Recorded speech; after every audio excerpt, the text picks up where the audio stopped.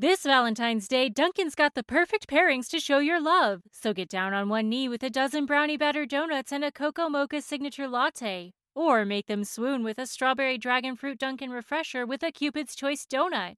Are you ready for love? America runs on Dunkin'. Price and participation may vary. Limited time offer.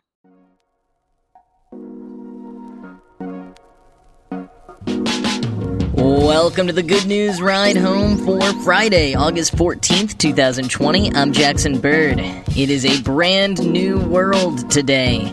There's a new ice cream truck jingle from Good Humor and RZA. A new dinosaur species was discovered in England. Some books of classic literature are being published under new names, and a new use for the little free libraries. Here are some of the cool things from the news today. When Marianne Evans began writing fiction in the mid-1800s, she did so under the pen name of George Eliot.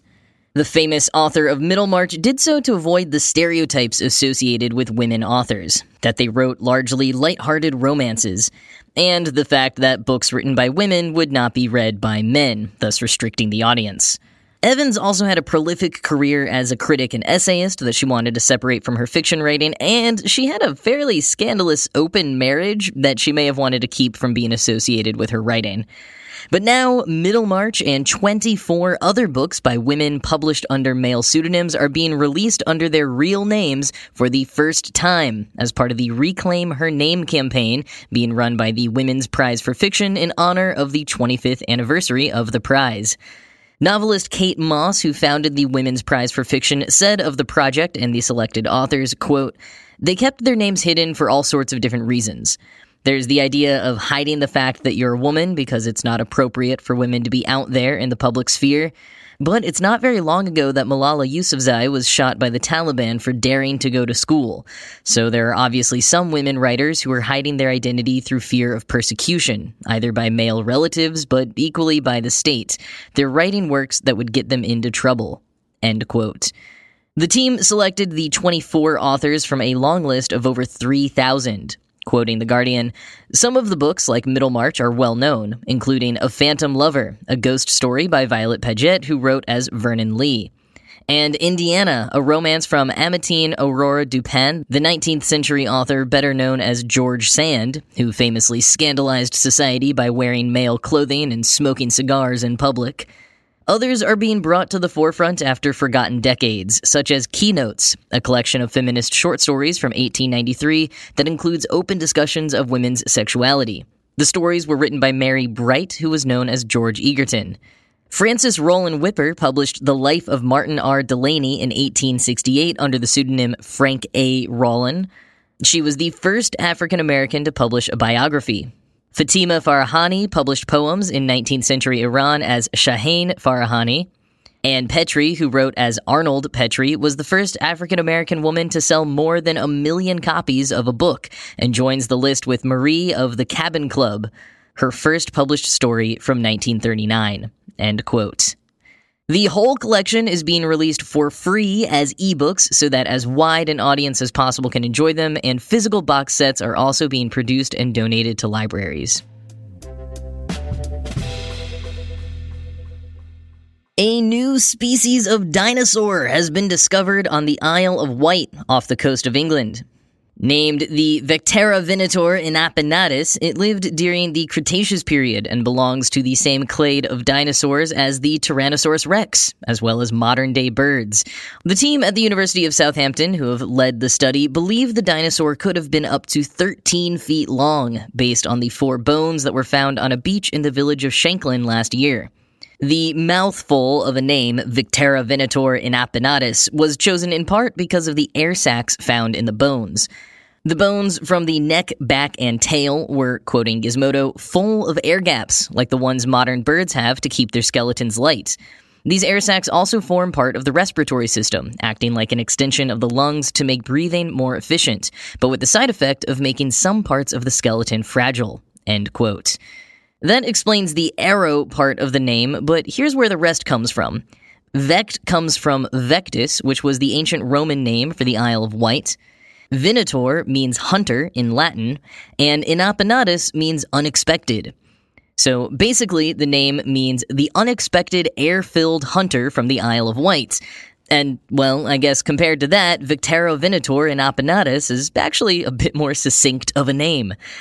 The bones were uncovered during 3 separate discoveries. First by Robin Ward, a fossil hunter from Stratford-upon-Avon, then by James Lockyer from Spalding, Lincolnshire, and finally by Paul Farrell from Ryde, who said he was just kicking stones around when he uncovered the fossils.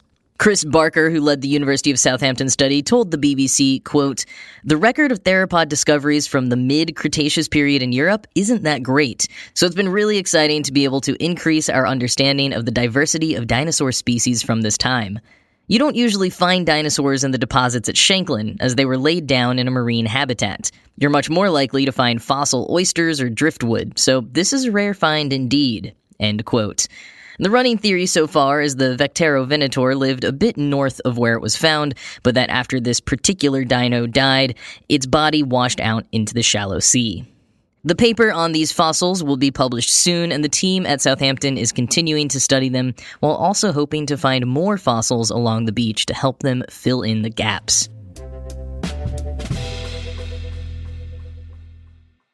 If you weren't aware before, you have perhaps learned recently, as America has been going through the latest era of reckoning with our racist roots, that the classic ice cream truck song is apparently super racist.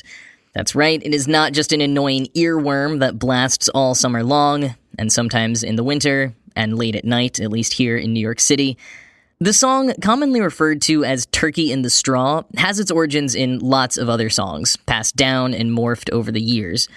NPR credits it as evolving from the traditional British tune, The Old Rose Tree, saying, quote, "The tune was brought to America's colonies by Scots-Irish immigrants who settled along the Appalachian Trail and added lyrics that mirrored their new lifestyle."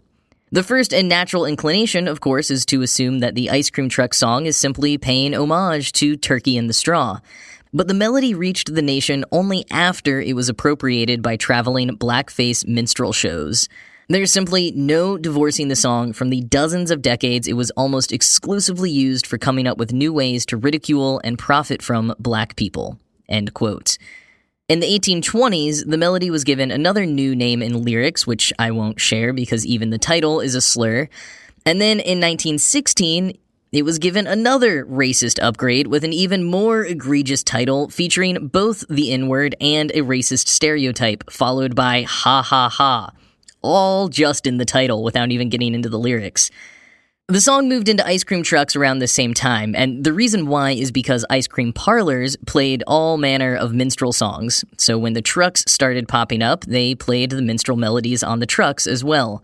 But now, Good Humor, one of the most iconic ice cream truck vendors in America in the mid-20th century, has made attempts to atone for their sins. They partnered with Wu-Tang Clan founder RZA to create a new ice cream truck jingle. Quoting Rolling Stone, "RZA's jingle will be available to ice cream trucks in the U.S. via music boxes produced by Nichols Electronics starting this month. Nichols Electronics, which is based in Minneapolis, where this year's protests against police brutality and racial injustice started after the killing of George Floyd, also announced that it would remove Turkey in the Straw from its music boxes." End quote. In a video debuting the new jingle, RZA said, quote, "We wanted to make a melody that includes all community. That's good for every driver, that's good for every kid. And I'm proud to say, for the first time in a long time, a new ice cream jingle will be made available to trucks all across the country in perpetuity. That means forever, like Wu-Tang's forever. And I can assure you, this one is made with love." End quote. And here is what the new jingle sounds like.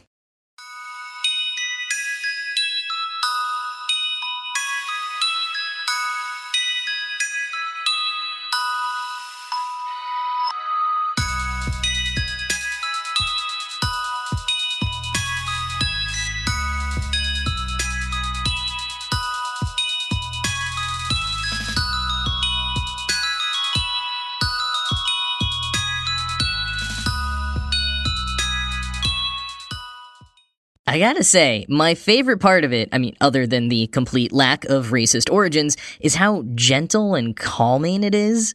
This jingle is not going to be nearly as annoying to hear when it's blasting from ice cream trucks relentlessly all summer long.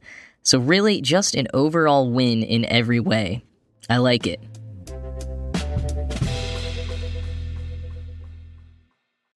Have you ever seen a little free library? They're those boxes of free books that often look like large wooden mailboxes and are set up around towns by volunteers who just want to provide some free books to the community. It's technically a nonprofit with more than 100,000 book exchanges registered around the world, but lots of people set them up independently as well. Jessica McClard started noticing more and more of these libraries popping up in her hometown of Fayetteville, Arkansas a few years back. She says she was inspired by the neighborly sense that the tiny free spaces afforded and decided she wanted to create something similar, but not for books, for food. McClard had been passionate about poverty justice for years, volunteering in various ways to combat food insecurity in her hometown, so this seemed like the obvious next step. And in May of 2016, she founded Little Free Pantry, and it has since grown to include hundreds of pantries around the U.S. and more around the world, totaling close to 3,000. Now, unlike Little Free Libraries, Little Free Pantry is not a nonprofit organization and remains entirely open source, though the website does include lots of guidelines and resources for anyone who wants to start one up. And once one has been established in a community, McClard points out that it's an easy way for people to give back, even when they can't contribute that much. She told the Christian Science Monitor, quote, "For a lot of people, it's difficult to write a $25 check, but when they get paid, they might pick up an extra can of green beans and put it in the mini pantry. That happens all the time," end quote. Unsurprisingly, the Little Free Pantries have become exceptionally popular since the start of the pandemic. McClard says, quote, "COVID has people looking to do something, and this is something that people can do. Social distance is built in, so you don't really need to be close to someone to help through these spaces. I feel like it's the mini pantry moment," end quote. Little Free Pantries is not the only project of its kind. Similar projects conceived independently have been happening across the world for years and have all ramped up in recent months. You may have also heard about the free food fridges that have been popping up all over the U.S. as well. Quoting the Christian Science Monitor, "Mini pantries are not intended to take the place of food banks, which are far larger and have the capacity to serve much greater numbers of people. Since mini pantries are small, they cannot stock the quantity and variety of foods that would be available at a food bank, nor are the contents of a mini pantry predictable. Minis are a gap filler," Ms. McClard says, adding that many food pantries require recipients to go through means testing to determine if they are needy enough to receive benefits. "There are a lot of people experiencing food insecurity who do not pass a means test," Ms. McClard says. "Minis are a place people can go when they can't go somewhere else. I see Little Free Pantries sitting alongside traditional sources of food," says Molly Harmon, a chef in Seattle who used a micro-grant to build and install 6 mini pantries last March.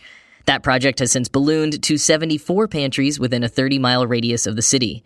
"Circumstances are different for everyone, and they're a non-judgmental way to get food," Ms. Harmon says. "They're open 24/7, there's no ID required. It's food by neighbors for neighbors, so the likelihood of finding culturally relevant foods is higher, and it's an anonymous access point, so anyone can come and get food," end quote. And if you would like to get involved by donating, starting your own, or accessing one in your neighborhood, I will include links to both the Little Free Pantries and the Little Free Libraries sites in the show notes.